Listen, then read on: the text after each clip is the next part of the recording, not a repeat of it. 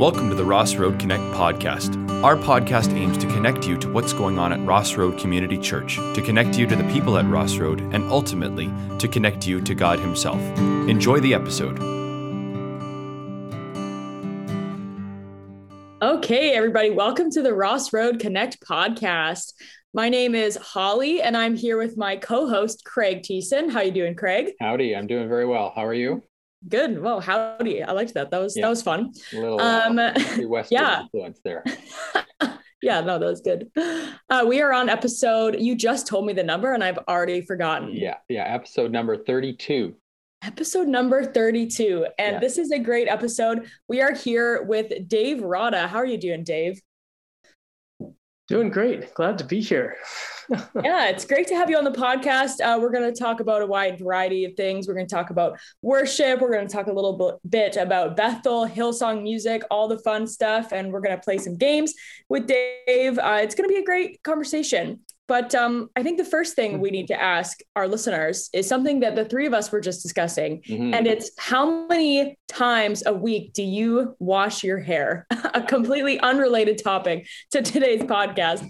But we were just having this discussion. Which apparently I've just learned is different than the number of times you might have a shower in a week. Because like whenever I'm in the shower, I just wash my hair. Like it's just, I don't even think about it. But apparently that's not a common thing. I'm learning. No, I think a lot of people, like, they don't wash their hair every time they're in the shower. Yeah. Yeah. Like I actually know somebody who they in college went 3 months without washing their hair. Wow. Yeah. It was a pretty cool thing to watch. Did they have dreadlocks? No, they didn't have dreadlocks. Oh, yeah. Yeah. That would make sense. That would have made sense. Yeah. Dave is a once a week kind of guy, it sounds like. And my hair is really fine, as I was saying before. So I need a little bit of oil in my hair. Otherwise, it's just a fluff ball all the time. So it's a way to not have product in my hair all the time. I heard there's this like special combs you can get. So you basically theoretically don't have to ever shampoo your hair. You just comb your hair out like every day really, really well. And it basically pulls all the dirt and like increases the oil production, I guess, or something like that. But there's people that totally don't ever wash their hair. It's a thing. That's definitely not me. Yeah. Oh my gosh. Yeah. I wash my hair every day. Like I think I shower more than most people, but it sounds like it every day. Yeah. I'm like a twice a week kind of gal for washing my hair. Like that's kind of that's the happy medium. I did this thing back when I worked at camp, and I just wouldn't even have a shower throughout the week. And that was, many, many, many, many years ago, but it was my shtick. Like I would have a shower Sunday when I left for camp, and then again, like on the Friday when I would go home. So that was pretty gnarly. I wouldn't do that now as a actual adult. It's a good time. Yeah. So anyways, let us know what you think the right answer is. Wow. This is going to be a great conversation today. Already off to an excellent start. So we have a great game to kick things off with here. Yeah, that's going to be fun. So this game is called Hillsong or Love Song. Now, if you're not super familiar, we do use probably some Hillsong and Bethel music in our worship services. I'm sure they've got a lot of pretty popular songs out there. But sometimes some of the lyrics can be suspiciously close to secular sounding kind of songs. So I'm gonna read the lyric of a song, and then Dave and Craig are both gonna guess if it is a love song or a Hillsong quote. So these are only Hillsong worship songs. They're not anybody else. That's right. It is just Hillsong. Okay. Yeah, this game is sponsored by Download Youth Ministry, a great website in which I get a lot of my games from. Nice shout out. Yeah, right. All right. Are you guys ready? Yes. Okay. Ready. Perfect. Okay. The first quote says, "I was lost in a moment until you caught my eye." I'm going to go Hillsong on that one. All right. Craig is going Hillsong. Dave? I'll go Hillsong too.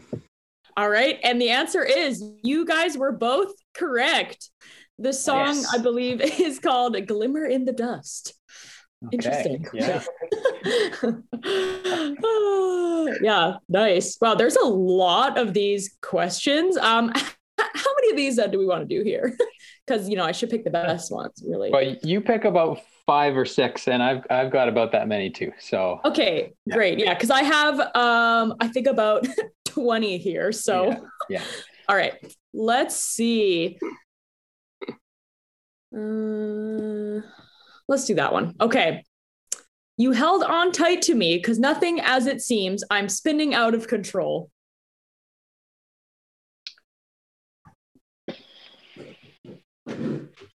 I'm going to say Love Song on that one. You're going to say Love Song. I'm going to see, that was my first thought, but then I thought, is Holly really going to alternate back and forth? So I'm going to go Hillsong. All right.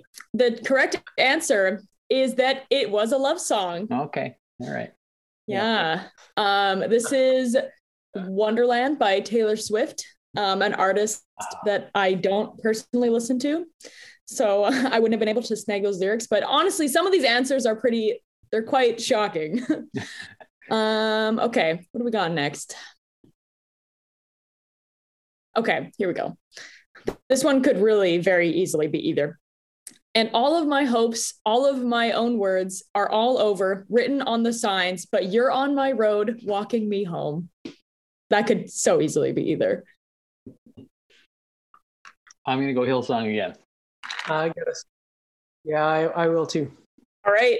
Dave and Craig both going with Hillsong. And I regret to inform you, this was a love song. Oh. This was I'm a Mess by Ed Sheeran. Okay. Yeah, that Ed one. Sheeran, yeah. Like really the you're on my road walking me home, that really felt like that could have been a worship song. Yeah, that's what got me. Yeah. All right. Okay. But I wonder, where were you when I was at my worst, down on my knees? That one could also very easily be both. I haven't guessed Love Song yet, but I'm not going to hear either. I'm going to say Hillsong again. Craig's been guessing a consistent Hillsong. Going for 50% on this quiz. Aim high. I'm going to say Love Song again on this one. All right. And the winner goes to Dave. All right. Oh, man. Yeah, I realized we should have been keeping track of who's winning here. Well, I've only got one right, so. Oh, that's true. Yeah. I think Dave's got at least. But Dave's the worship pastor, so he should be getting them right. That's true. Yeah, this is the song Maps by Maroon 5. Okay. Oh, Maroon 5. Sometimes, it's a band that I sometimes forget exists. Okay. Oh, here we go. This is a good one. Okay. This love will see me soar. It's more than enough, and I need it because I've never known better, and I'll never know better.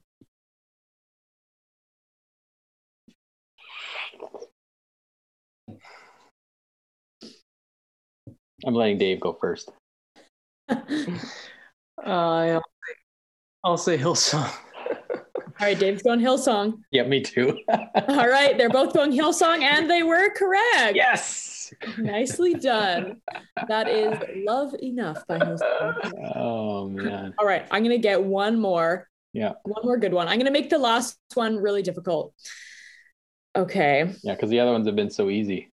Yeah, I know, right? There was one, I remember playing it, and there was one I was so shocked that it was a love song. I'm trying to find it. That it was a love song? It was a love song. Yeah. Yeah. Well, you're right. I'm going to guess love song on this one. Yeah. All right, we're going in a different direction, but I really like this one. This one could just so easily be either. All right. This one says, I'll give my all to you. You're my end and my beginning. That's a toughie. I'm going to guess love song. Craig's going love song. I think I'm going to say Love Song as well. All right. And you both are correct. It was a love song. That is All of Me by John Legend. Okay. Wow. Yeah. Nice. All right. That's all from me. Craig, what do you got? Okay. Just a few for me. Okay. This first one, the lyric is this: my first, my last, my everything, and the answer to all my dreams. How awesome would it be if we could guess this song too? Yeah. So are these just Hillsongs again, or no? These are branching beyond Hillsong. Okay. Yeah. Okay. I'm gonna say love song. Yeah, I kind of want to say the love song too. It is a love song. Yes, it's called "My First, My Last, My Everything" by Barry White. Oh, Barry White, someone I've never heard of. Let's try this one. Lay back against you and breathe. Hear your heartbeat. This love is so deep, it's more than I can stand. If this is a worship song, I'm concerned. So I'm going to go love song. I'm going to definitely say worship song on this one. Please be a love song. Are you saying love song, Holly? Yes. This is a worship song. No! It's from the song "The More I Seek You" by Carrie Job.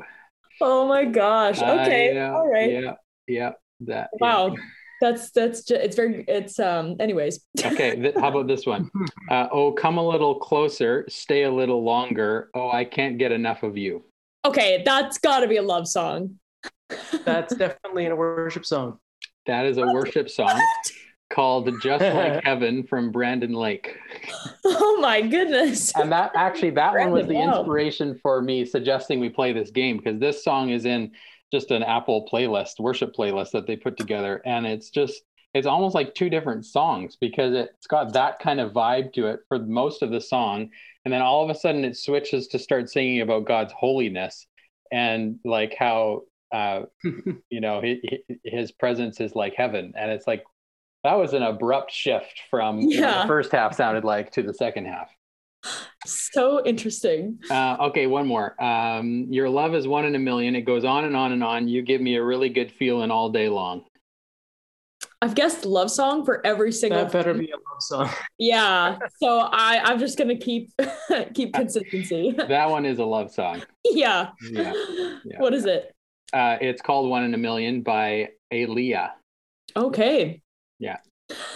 An artist Craig frequently listens to. Okay. Yeah, no, I'd never heard that name, but I don't even know if I'm saying it right, to be honest with you. So, some of these questions, like I read an article a while ago, and David's seen it too, I think, where it was talking about how some of the worship songs we sing aren't actually written by Christians. They're written by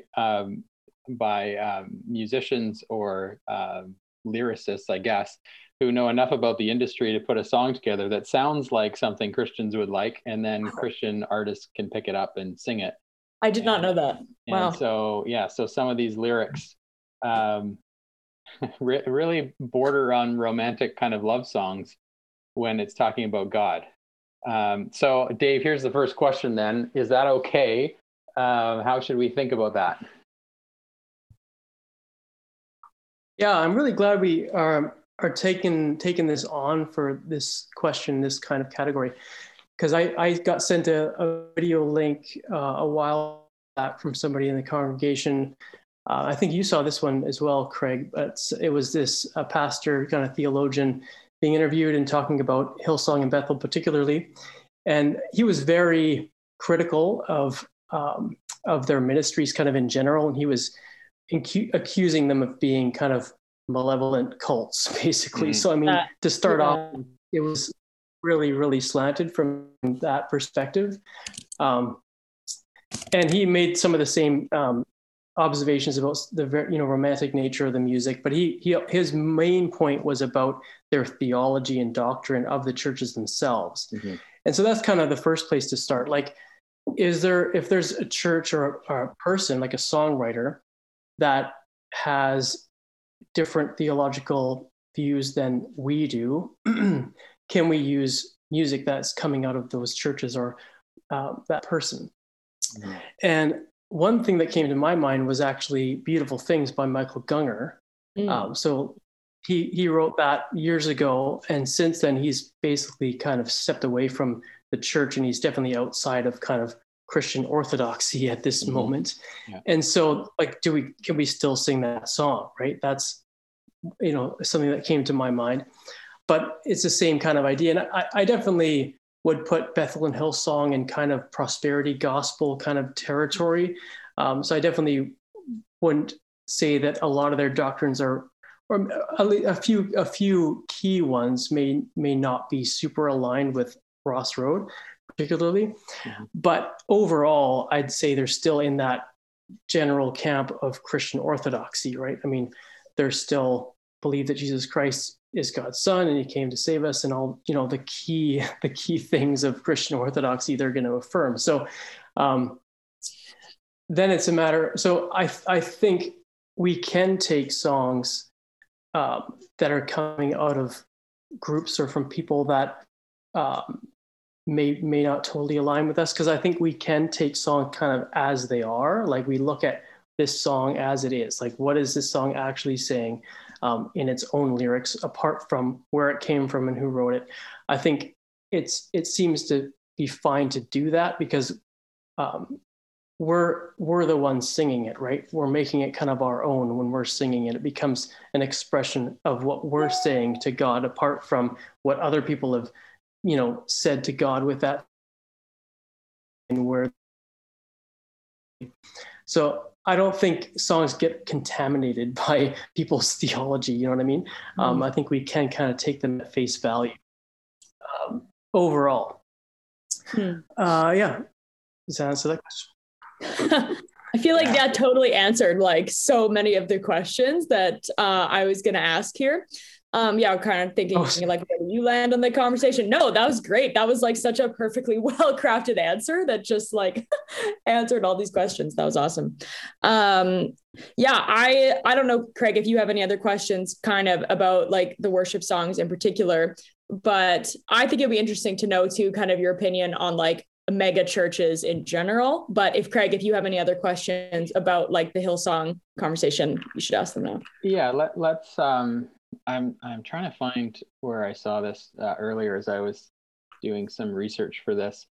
And if I had it in front of me, I would give you specific examples. But there are songs that are hymns that we sing actually from well-known hymnists. Oh, here's the list right here. Oh, perfect. Okay, great. So we sing these songs without any problem, but we actually don't realize that after these songs were written, the people who wrote them, didn't actually follow through on the very things that they were singing about. So for instance, I didn't know this, but the song "Come Thou Fount of Every Blessing" was written in 1757 by a Methodist preacher named Robert Robinson, who writes this article, later fulfilled the "prone to wander" line by drifting away from the faith. Wow. We don't have qualms about singing that song. I didn't know this either, but "It Is Well With My Soul," which has a cool story attached to it by Horatio Spafford. His children were involved in a boat that sank. Some of his teachings apparently were maybe this article says at best ill-informed and at worst heretical.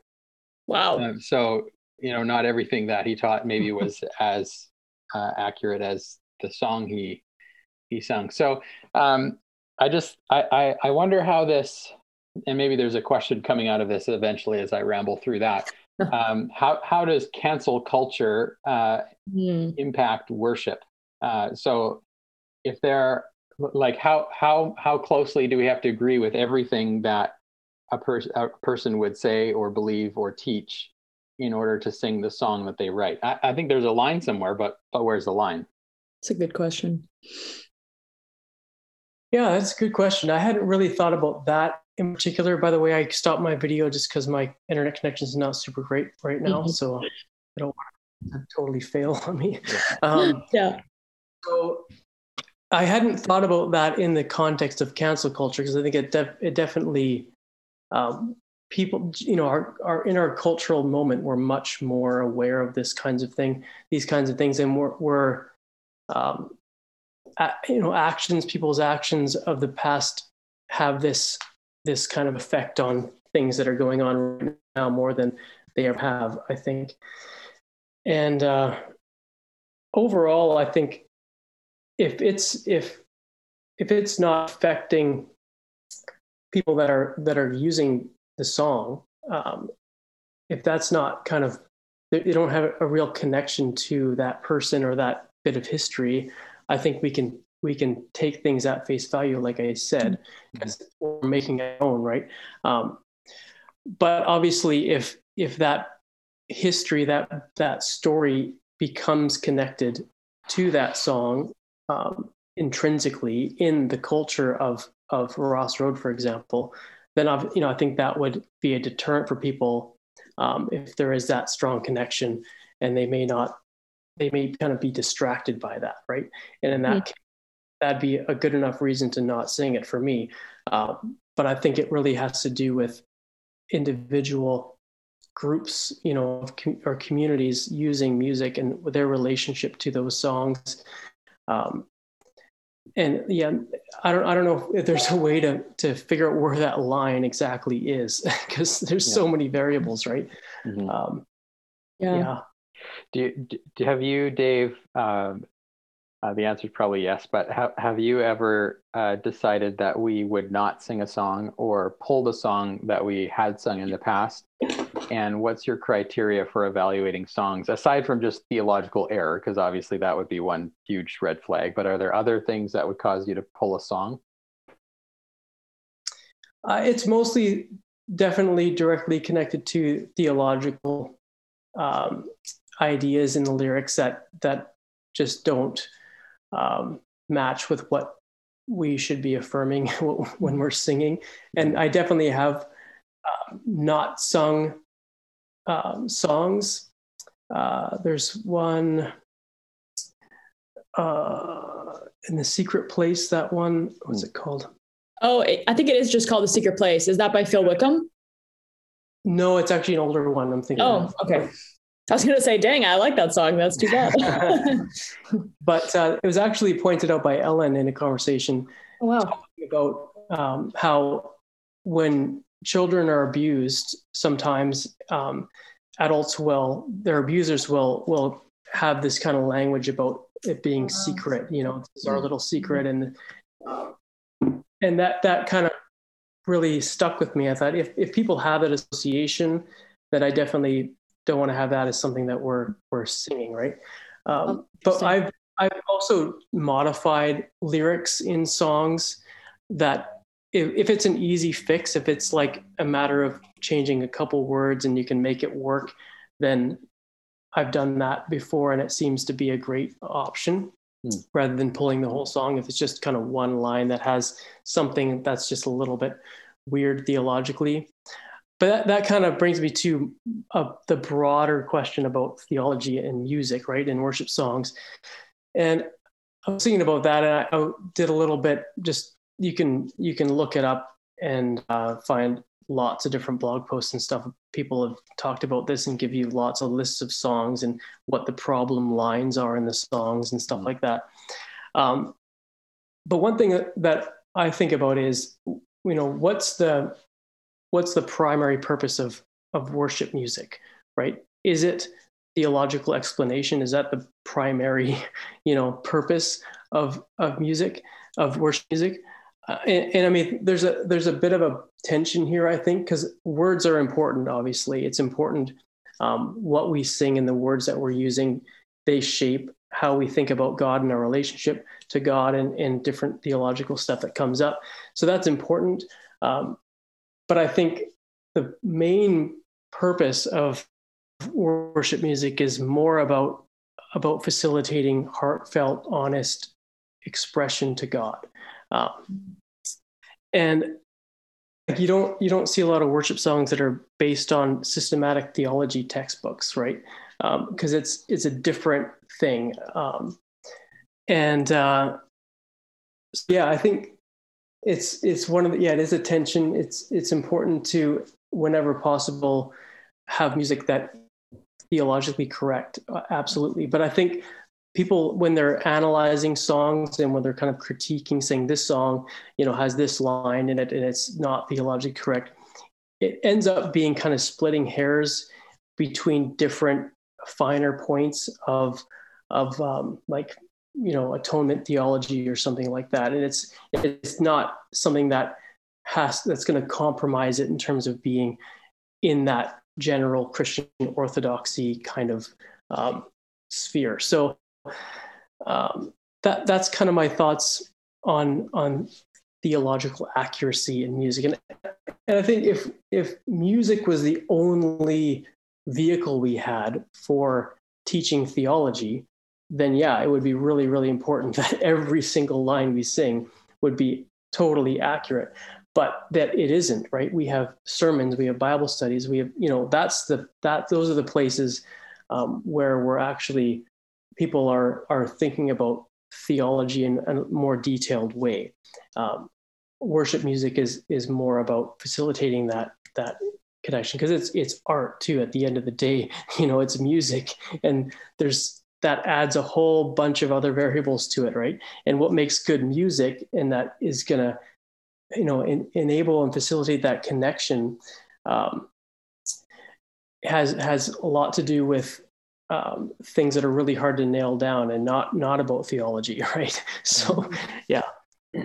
I think the danger of theological inaccuracy in songs is that songs are so memorable just by the nature that it's music, right? And totally. When you walk away from church, usually you're not.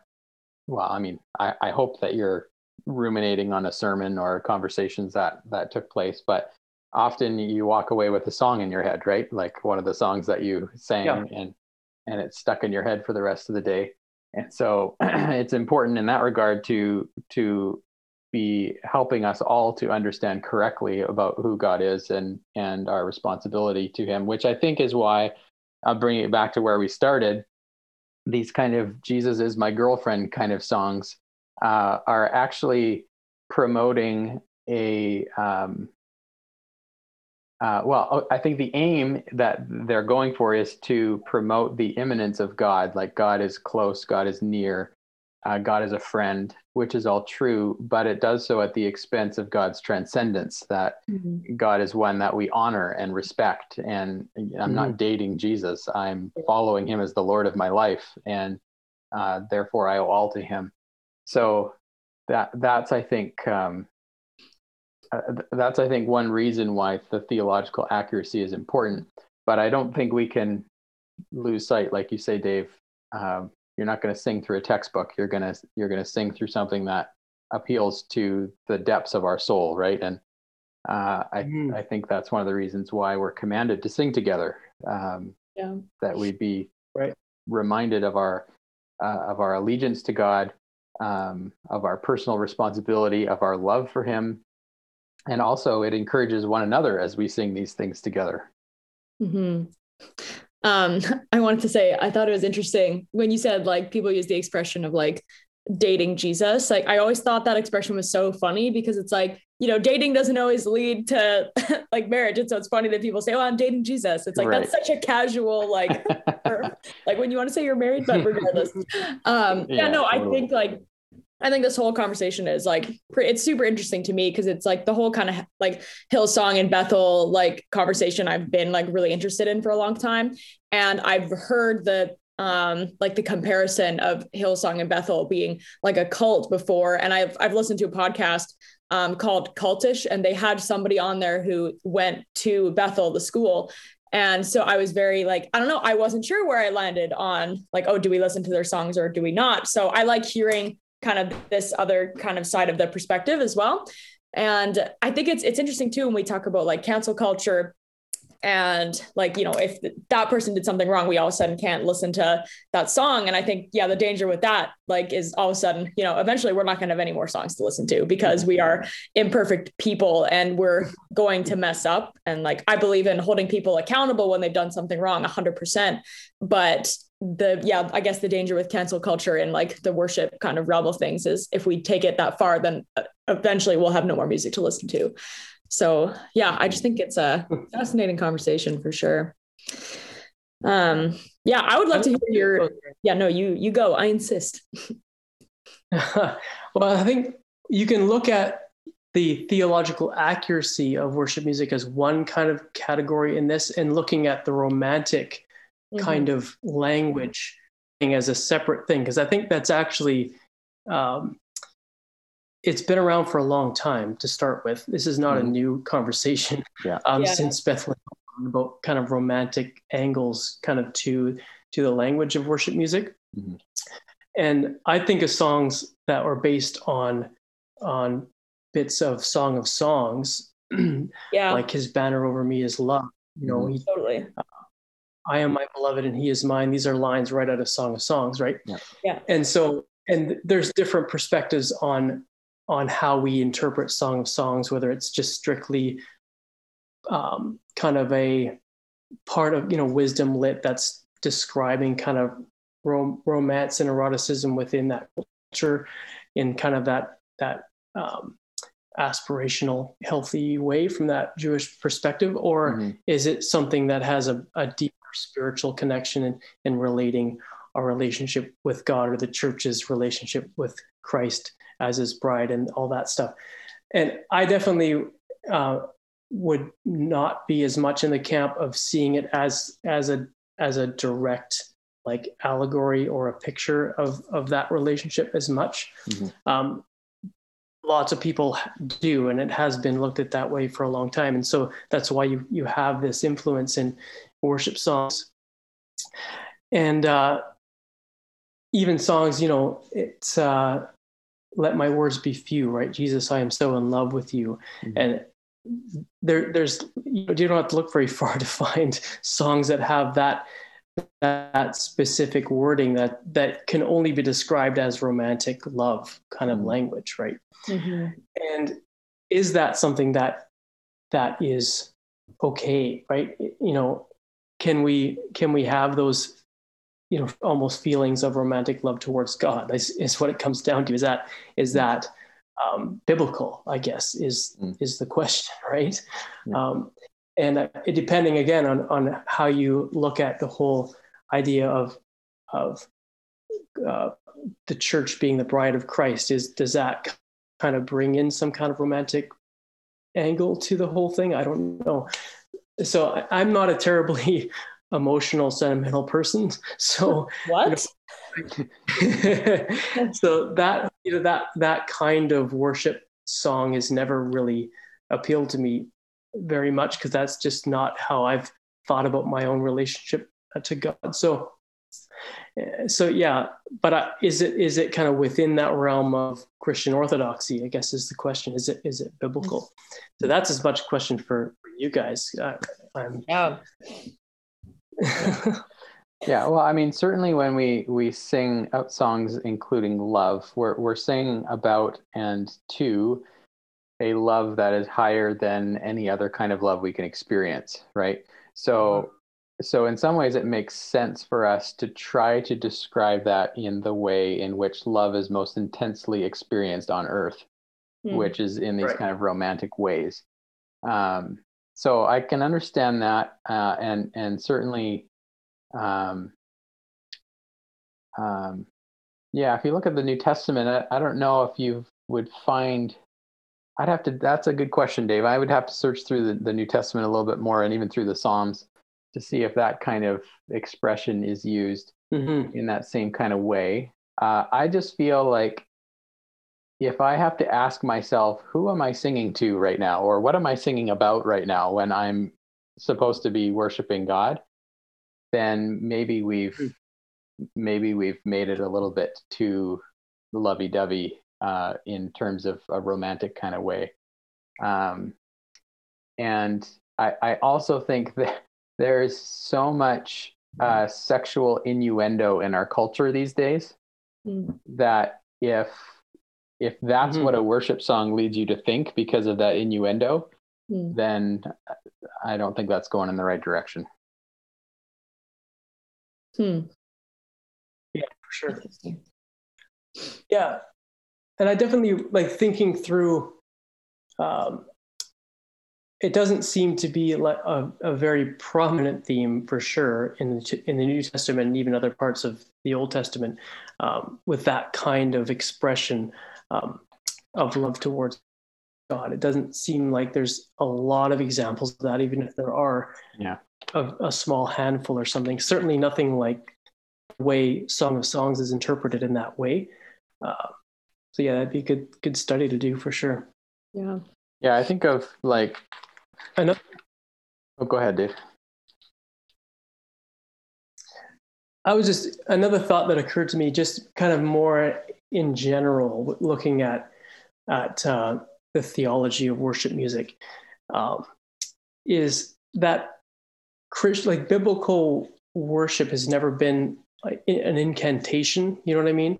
It's never been about this saying just the right words in this kind of magical combination that invoke the presence of God by the specific words we say. That's never been what worship is about. It's been about heart, right? It's been about our real attitude and relationship with God. Even in the Old Testament, obedience is better than sacrifice, right? And so I think part of the hang maybe is like if we're not saying the exact right words, right? If there's something a little bit off theologically or doctrinally, then it's not going to work, right? Then somehow it negates the effect of our worship, right? And I don't think that that's how it works. I think it's much more about people's real their own personal expression of love and adoration towards God and their relationship with God, and it's not about like I said, an incantation, right? So that's something to keep in mind, I think, as well, looking just in that general way at this whole category. And I think it's worth saying too that people connect with different kinds of songs. Oh yeah. Like I'm sure, Dave, you've got this many times, like how many hymns versus contemporary songs, because some people will gravitate more towards hymns and some people will gravitate more towards contemporary songs. I think as I speak about worship songs, I think to myself, the songs that are all about praising God rather than focusing on, that dynamic of some of these songs we've already referenced in the game earlier, like that kind of love aspect. I don't know. Like I've just been thinking as we've been talking about this, some of the songs that are recorded in Scripture, like the song of Moses and Miriam in Exodus 15, and the song of Mary in Luke chapter 1, and Zechariah as well in Luke chapter 1. They're all about praising God for who He is, right, and lifting God's name high in that way. And so I guess I have to just say, like, my bias is towards those kinds of songs. I find them more effective or powerful in helping me to worship God, but that's not to say that everybody would have the same perspective as I do. Yeah, absolutely. And it does seem like there is it's unbalanced in the whole kind of body of music that is kind of popular current worship music. It seems to be much more skewed to the me and Jesus kind of category of worship music rather than that adoration of God. And it is, I struggle with that too, because when you've got, you want to sing songs that people kind of connect with and have heard before is nice, because then you're not starting from scratch and trying to learn the same music together to sing. But when majority of the music is kind of in that other category, it makes it challenging too. And I, you can find it, and I'll go out of my way to try to find lesser known, less popular groups that are producing probably better music theologically, but just not quite as hooky and, really, really super produced like Hillsong Bethel stuff is. So I think it's important to have a blend of that stuff, right? Like we need to obviously have music that is as theologically correct as we can find, but that still is music that people are going to engage with, right? So that's the tension. Yeah. Okay, Holly, you wanted to talk mega churches. Yeah, I mean, if we have time, I don't know. I think it's such an interesting conversation to be had too. Like, because I don't know, and specifically, like, I know Bethel like has some interesting like theologies that I don't necessarily agree with. Like, I don't know, kind of the perspective on like the way they do healings and stuff like that. Yeah. Like, I don't know. That's kind of a whole other different conversation that could go on for a long time. But I guess like the mega church model, I guess in general, we can go beyond Bethel too. But do you, in your professional opinion, think that that's like, is it effective? Like, or I don't know. What are your thoughts on mega churches? I think a lot of maybe older, more kind of conservative churches that are definitely outside of the charismatic movement, which is definitely where these churches are. I think maybe they're just kind of bummed that they didn't figure out YouTube like these guys did early on, right? Because I mean, that's a huge part of their ministry, and it's a great ministry. I mean, they're in this space of social media and YouTube, and they've really done a great job of putting content out that's really well produced and really engaging, and that's great. I think being in that space.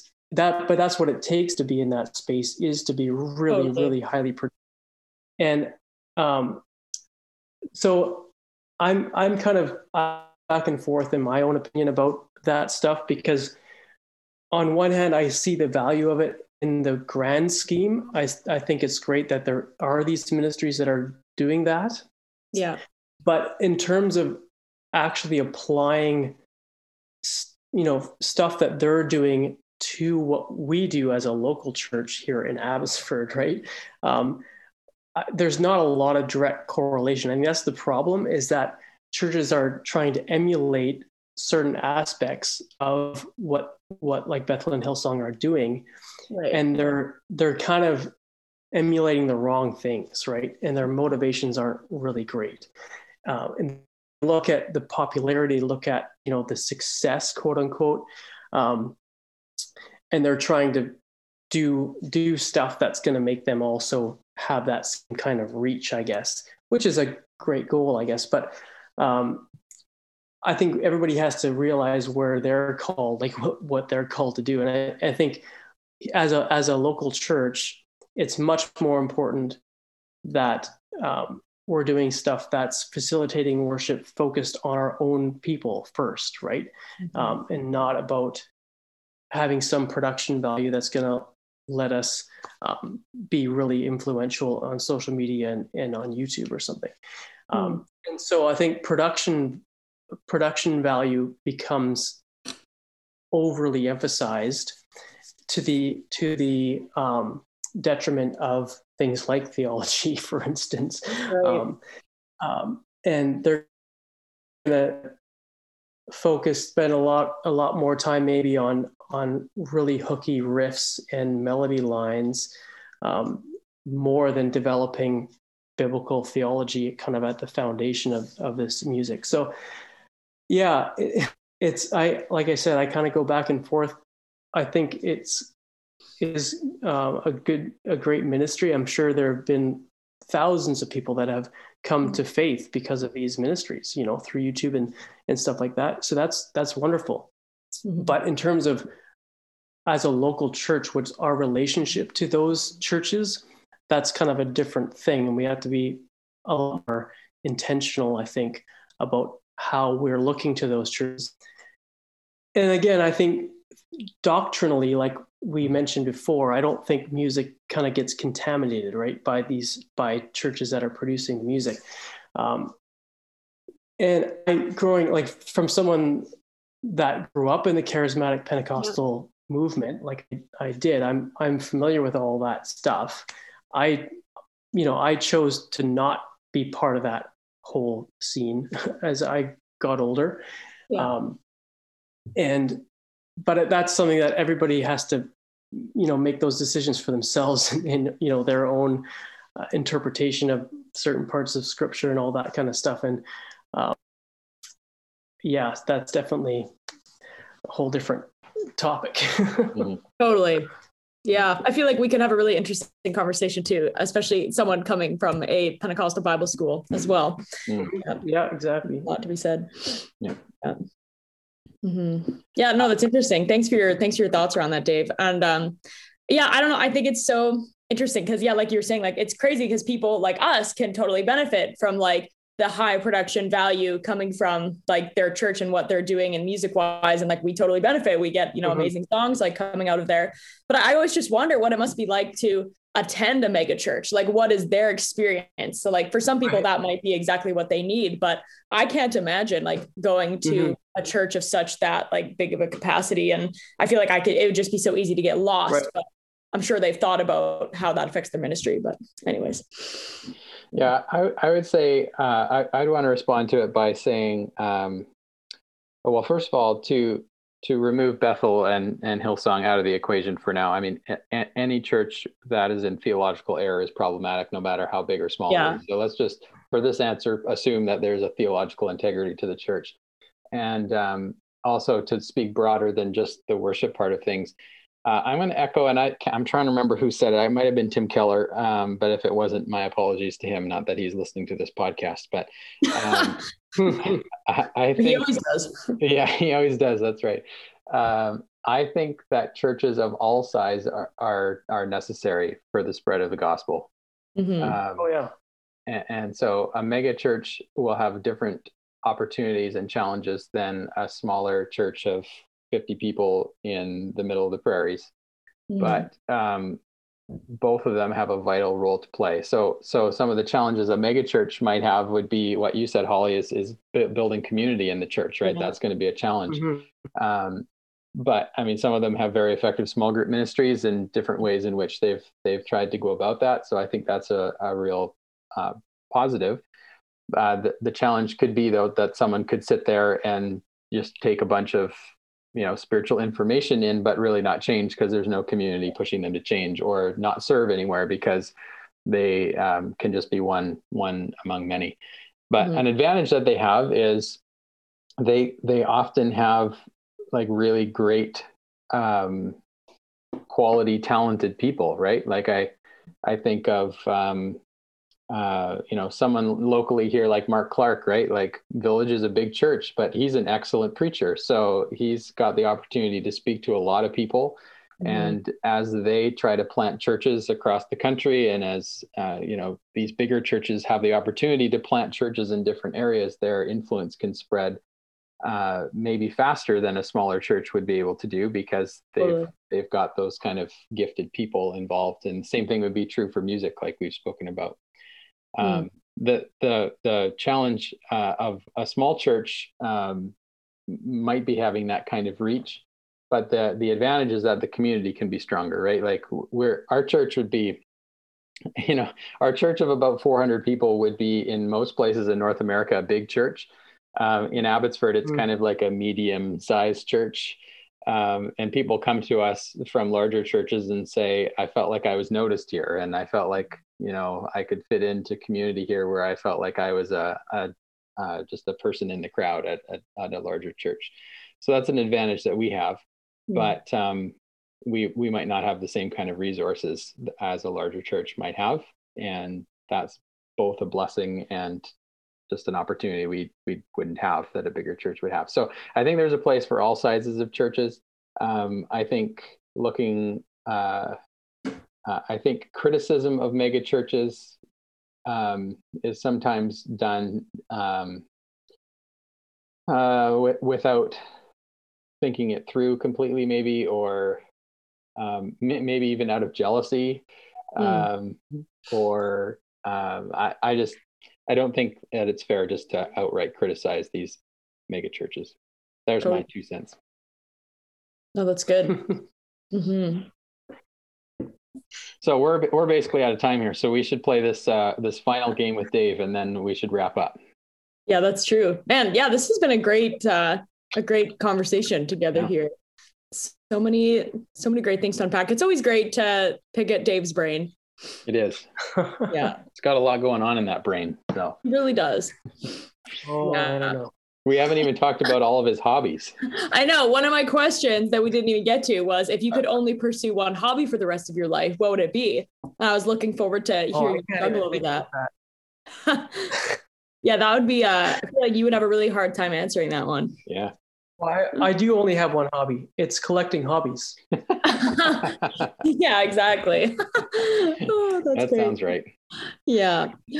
Great. So the game that we are going to play, I think we've only played it maybe one other time on this podcast, but it's something, I'm trying to integrate into our conversation. So this game is called Do You Know Me?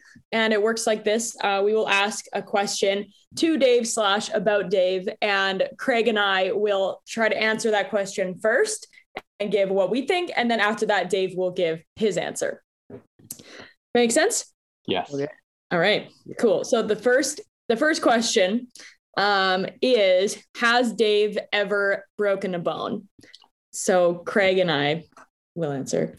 I don't know that I've ever seen Dave with a broken bone. Mm-hmm. I think Courtney broke a bone at one point in the last, well, how long have we known each other? 15 years or 12 years or something. Yes. But I'm going to say yes. Mm-hmm. Yeah, I don't know. Dave has just had a really interesting life, so I'm going to also say yes. Yes, I have broken a bone. It was my collarbone snowboarding. Oh, what? Oh, Dave, that's like the coolest answer ever. Well, it didn't feel very cool when it happened. Yeah. Dave, I didn't even know that you like snowboarded. Neither did I. Yeah, I was totally pro, man. Oh, yeah. Okay. We're hanging out with Sean White. It's a long story. We don't have time to get into it. But Can I just ask, have you snowboarded since then? No, I have not. Oh, no. Wait, how old were you? Really bad timing. Oh, I was 23 or 22. Oh my goodness. Okay. Wow. You know what? It's so interesting because like I have a pretty cool scar on my elbow. I was going to show, but obviously our listeners can't see that, but it's literally from like falling off of my couch.